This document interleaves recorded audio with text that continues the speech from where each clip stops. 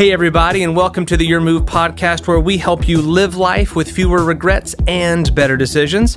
I'm Jeff, your host. I think most of us can agree that at some point or another, life can feel like a mess. And the last thing we expect to find in a mess is a silver lining. But today, Andy's going to explain how there's actually a lot of potential for good things to happen in our lives, even when we're in our biggest messes. This series we're in is called Address the Mess, and it's all about avoiding what can be avoided so there's less to cope with later. And I don't know about you, but having less to cope with always sounds good to me. So let's get started. Here's part one of Address the Mess. Now, here's a phrase that you've heard many, many times before, but I bet you didn't know that it had the history that it has, because here's a phrase that has been around for a lot longer than all of us, and it's this phrase right here: hot mess. Hot mess. Did you know that this phrase goes all the way back to the 19th century? And back in the 19th century, in fact, I'll let you guess. What do you think in the 19th century a hot mess referred to? Anybody have any idea? Fire. No. Anybody? Just wild guess? Nope. A hot mess referred to food, like a mess hall or a mess kit. But then in the 21st century, with the evolution of the word hot, a hot mess is actually defined as an attractive disaster. An attractive disaster. Somebody whose life is in obvious disarray, and yet they remain somewhat functional and somewhat attractive. Someone whose life, in some portion of their life, is in disarray. I mean, things are just not going well. They have created a mess. They're in a mess is happening around them. And yet they're somewhat functional. They can still show up for work. They can still show up for school. And they look a lot better than their circumstances are. So what that really means is that this is our goal in life right here. This is your goal, right? In fact, you didn't have the terminology necessarily, but this is what you do. Regardless of what's going on at home, you show up at work and you smile. Now, when we talk about messes in this series, we're talking about all kinds of messes. Financial messes. You've gotten yourself in a financial mess because of debt or something that was beyond your control, and you say, oh, my finances are a mess. Maybe a family mess. You know, marriage isn't going so well, or, you know, it was going well for a while and then something happened, and you got relational messes. You got health messes. Some of you let your health go, or maybe something beyond your control, or you look in the mirror and you say, I'm just a mess. At some point, wardrobe is not going to be able to compensate for this, right? In any area of life, professional mess, academically, you know, your GPA, I even use those three letters because you try to put that off for the weekend. You just try to forget about it. Academic mess. So there's all kinds of messes. Or maybe you're super blessed. Maybe you're in this season of life where you are between messes.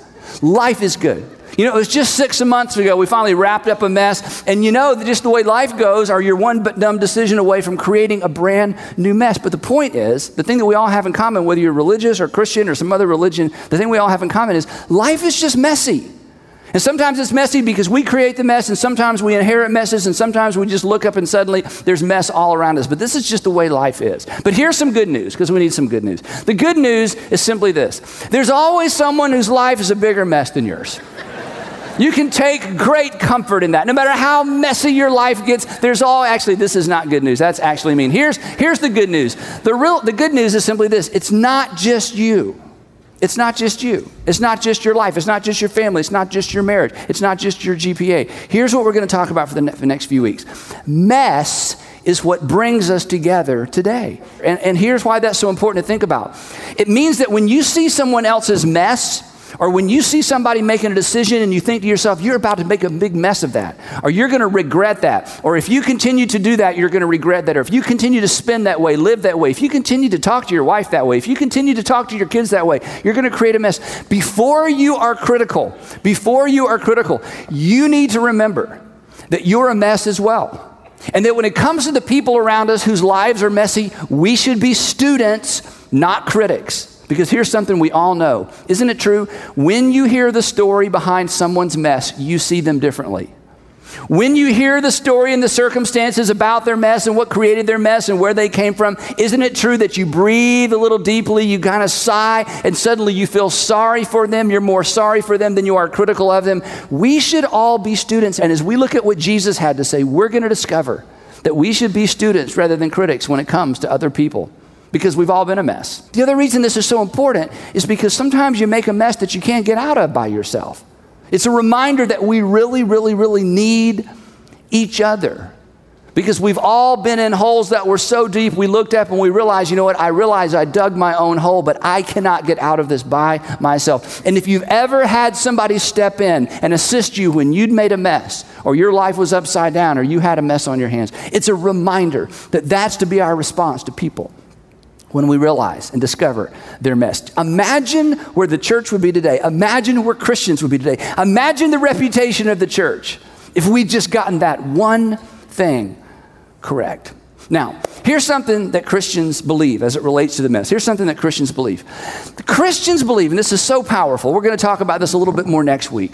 Christians believe that the mess that brings us together is the mess that brought God near. The mess that brings us together, the thing that we have in common, is actually the mess that brought God near. For God so loved the messy people of the world that he sent his son into the world, that the gospel is about God looking down on the messy world and deciding, I think I'll send my son there to address their mess. And when Jesus showed up, it was a surprise. In fact, one of the reasons that people didn't recognize Jesus for who he was is because in the ancient world, when people thought about a God or the gods addressing people, they expected a judge.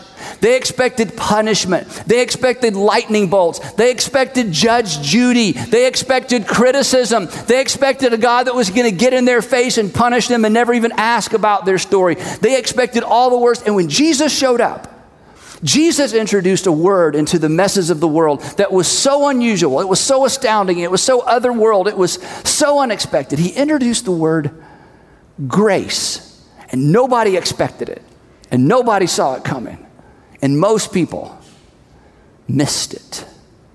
So if your life is a mess, if you're a hot mess, you got a mess in one part of your life, but you're trying to look good and stay functional, we get that.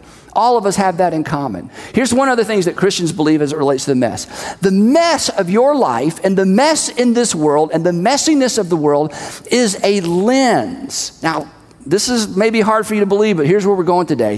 If you can see your mess, if you can see your mess for what it is, if you can recognize a mess when you see one, you can see God. That to recognize one is to acknowledge the other.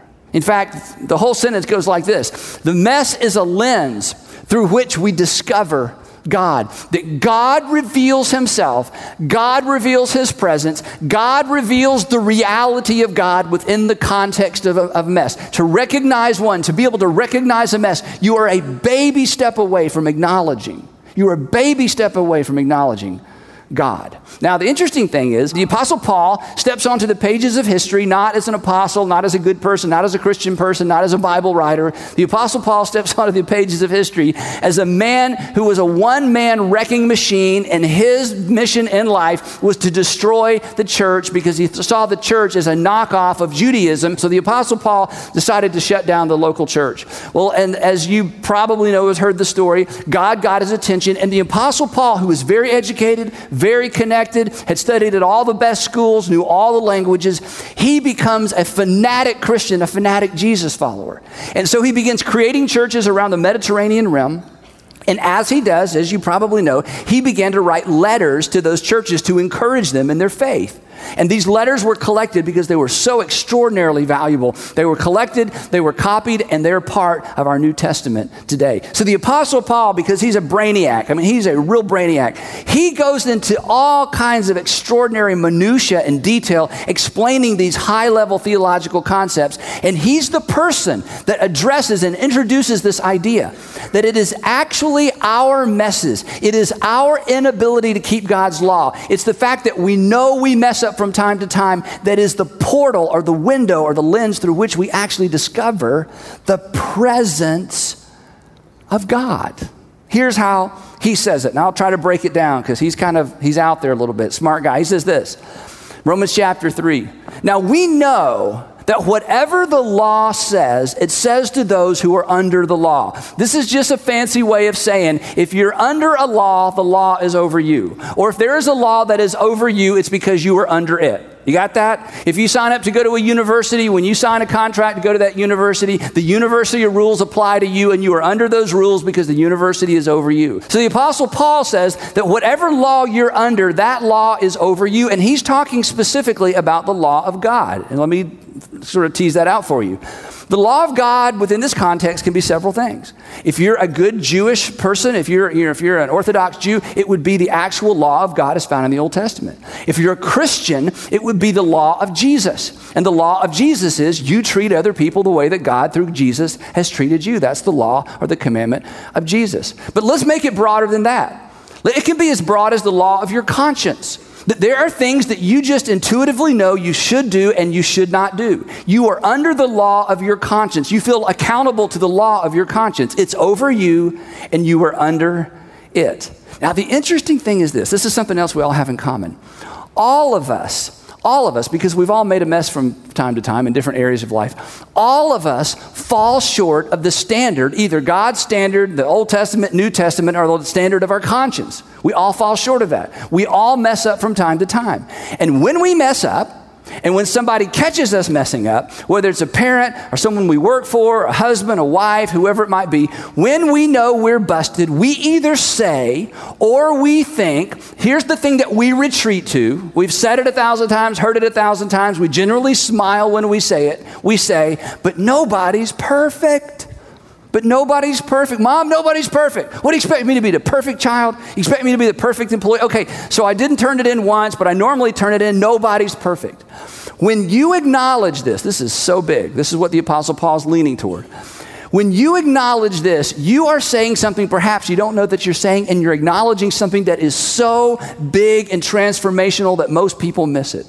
Because when you acknowledge that you're not perfect, or when you say or think, well, of course I messed up, and yeah, I did it again, and yeah, I couldn't break away, and yeah, I've been trying and trying, but nobody's perfect. When you say that, you are saying that there's a perfect that nobody is. You're saying that there is a law, there is a formula, there is a morality, there's an ethics, there's a something that you don't live up to. It exists, you know it exists, and you fall short. Whenever you acknowledge no one's perfect and I'm not perfect, you're acknowledging there's a perfect that I am not. And there's a subtle sense of accountability to something that is over you and beyond you. Paul goes on, he says this. Now we know that whatever the law says, it says to those who are under the law, so that, what's the purpose of that? Is the purpose that we can all be good people and perfect people and get more perfecter? He says no. So that every mouth may be silenced, and this is all of us, it's an all skate, that the whole world, everybody in the world, that the whole world would be held accountable to God. God can be your Old Testament. God can be the New Testament if you're a Christian. God could be your conscience. God could be your heart. Paul says this, that there is a law that we are all aware of in some specific way or some general way. We all know that we fall short. We all sort of feel accountable. But Paul says this, here's some good news. The point of that struggle, the point of that sense of guilt, the point of that tension isn't so that you will be perfect. It's not that you would feel so bad that one day you would finally perfect yourself. He says that's not the point at all. The point of the law, the point of the struggle, the point of the mess, the point of the tension is that you would be silenced, that I would be silenced. And when I'm about to look at you and be critical of you, I would be silenced because I fall short as well. And when you're tempted to look at me and be critical of my mess, you would be silenced. For you would be aware that at once upon a time, or maybe in the near future, you would be a mess as well, that every mouth may be silenced and the whole world held accountable to God, that nobody has room to talk. We are all accountable to the source of the law we fall short of, whether it's God, our conscience, or just those inconvenient oughts. This is why Jesus says, before you judge somebody else, you better look in the mirror. And when you look in the mirror, you're going to go silent because the whole world is held accountable to God. And then he says this, therefore, no one will be declared righteous in God's sight by the works of the law. In other words, you'll never be so good that God says you're good enough. Because once you fall once, you fell once. And it's easy to do better from this point on, but what do you do about all the times in the past, right? I mean, we all have experienced that relationally. But here's his point. No one is declared righteous by the works of the law. Look at this. This is amazing. Rather, through the law, whether it's God's law, the law of your conscience, the law of the oughts, whatever it is that you believe that you're under, that's over you, through the law, we become conscious of our sin or our failure. So when I read the scriptures, because I'm a Christian, when I read the New Testament, I'm reminded I just don't love my neighbors consistently. I'm reminded that I don't forgive quick enough. I'm reminded that I'm not everything I ought to be for the people I love the most. I'm reminded because the scripture, the law of God, is a mirror and it's a reminder. So let me ask you a question, and this is uncomfortable. What does the law that you're under, whatever that is, it could be scripture, it could be the Old Testament, New Testament, another religion, it may just be your conscience. What does the law that you're under remind you that you're not? And isn't it kind of the same thing over and over? Isn't it that habit that you can't break, that addiction you can't break away from? The fact that you've told your husband 1,000 times you're going to start or you're going to stop and you can't. You've told your parents, I'll never do it again, and you find yourself lying. What is it that, whatever the law that you feel accountable to, what is it that it reminds you that you're not? Because in that moment, you're experiencing the law for exactly the reason God gave it. It is a mirror and it is a reminder. And then 3 verses later, he kind of gives us his bottom line. Paul sums up this argument and he says this, for all, because this is everybody, this isn't just religious people, for all of sin, that's the big Bible word, right? Well, what do you mean sin, Paul? Can you break that down? Yeah, let me break it down for you. And let me repeat it a different way. For all of sin and fall short, because that's what it means to sin, and fall short of the glory of God. See, not only, he says, have you fallen short of your own standard? Because I fall short of my own standards. Forget God for a moment. I can't even be what Andy thinks Andy needs to be.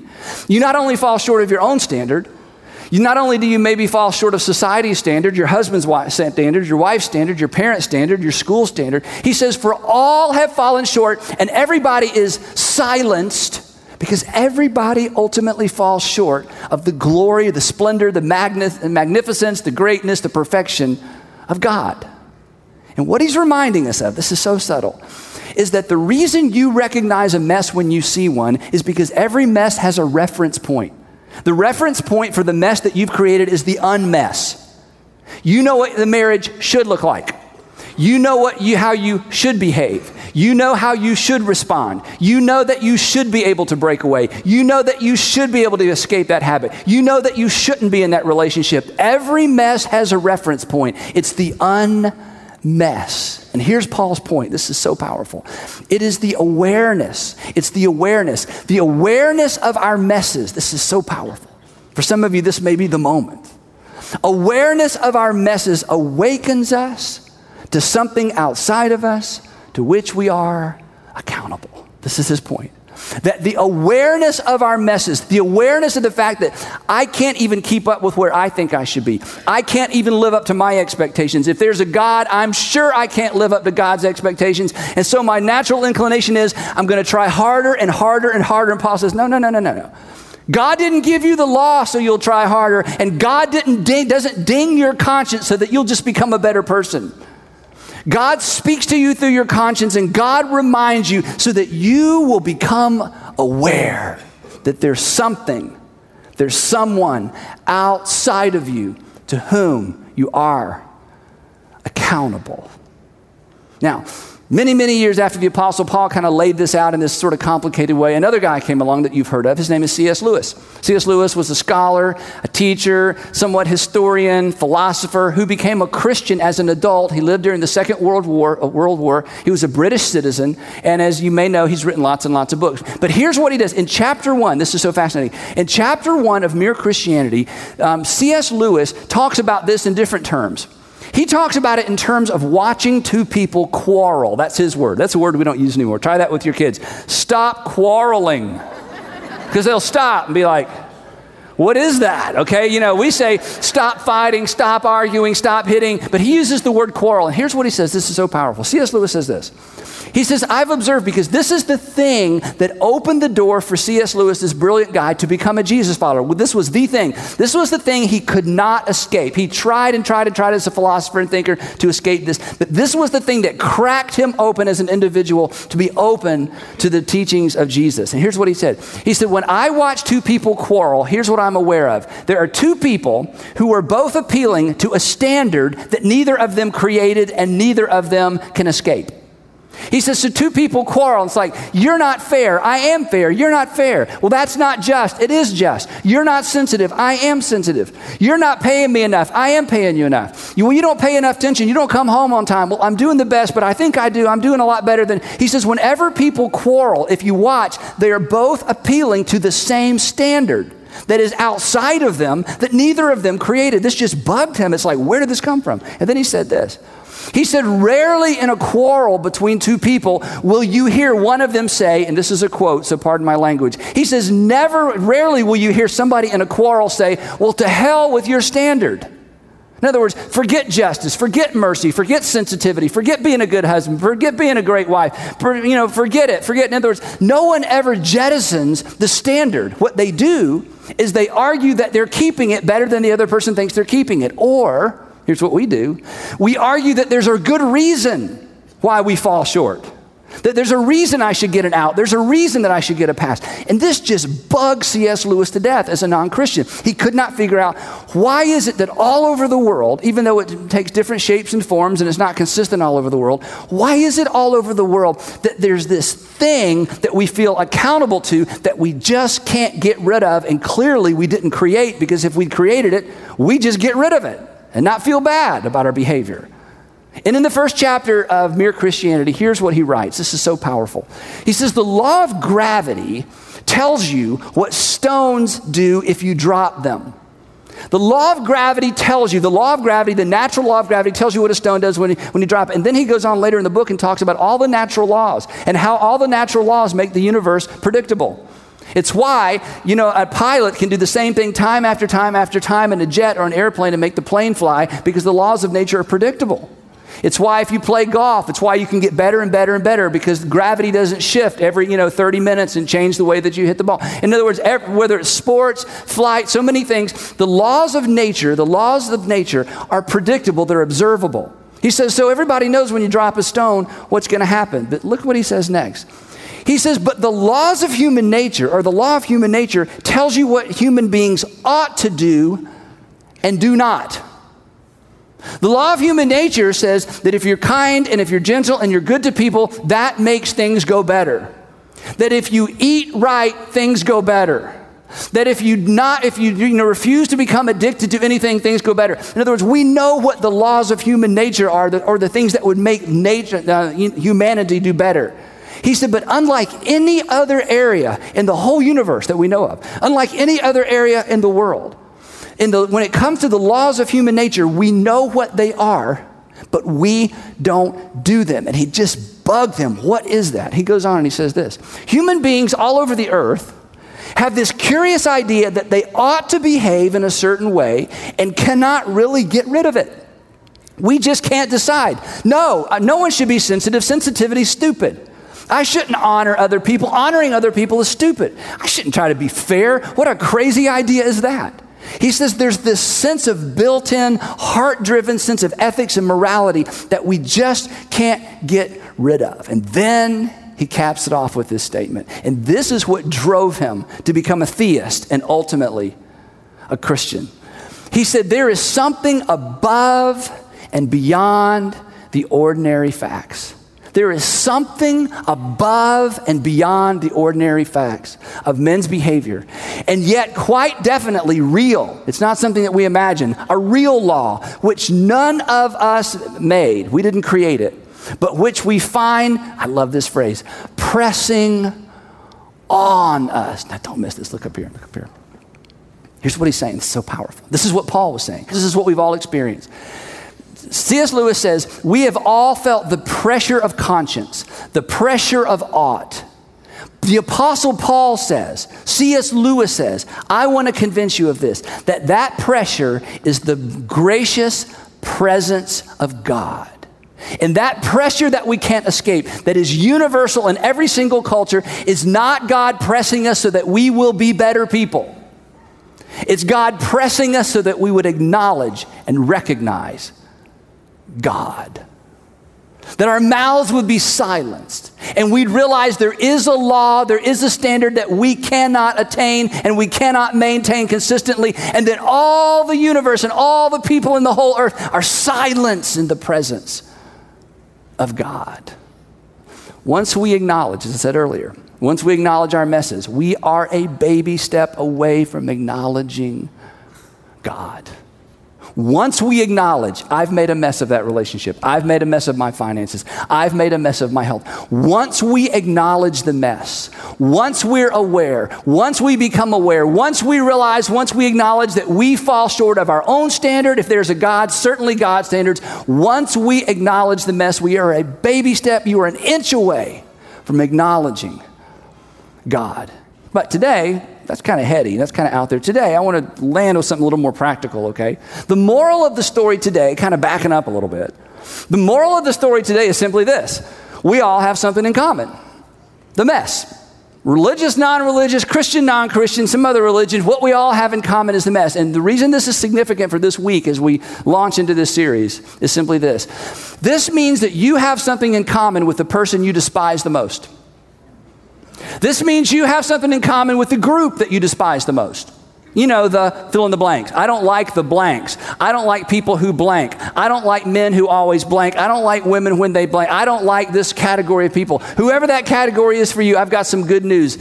Paul says, when you recognize your mess and that their mess, when their mess begins to remind you of your mess, everyone is silenced. Because the moral of the story is we all have something in common. The mess. We all fall short of our own standards. If there's a God, God's standards. In fact, we fall short of one another's standard. So this week, I want you to try something, okay? This is kind of weird.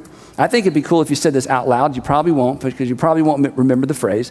But just for a week, wouldn't it be interesting is when you see somebody making a mess, you go to work tomorrow and there he is again and he's always a mess. In fact, he comes into work on Monday talking about his weekend mess and you're like, oh, you're such a mess. When you see the mess this week, instead of being critical, instead of being judgmental, instead of setting yourself apart, instead of thinking I'm better than, and I hope I never, and I hope my kids never, and I don't even want to go over there and hear about it. From now on, just this week actually, I want you to whisper under your breath this phrase. I know a mess when I see one because I am one. The reason I even know that's a mess is because I'm aware of an unmess. And the fact that I recognize there's such thing as an unmess is a reminder that I am a mess. The mess is what brings us together today. Thanks for listening. If you're looking for some next steps, we encourage you to head over to our website where you can find discussion questions from today's talk, as well as video episodes and our blog. Check it out at yourmove.is. Again, that's yourmove.is. We'll also post the link in this episode's show notes.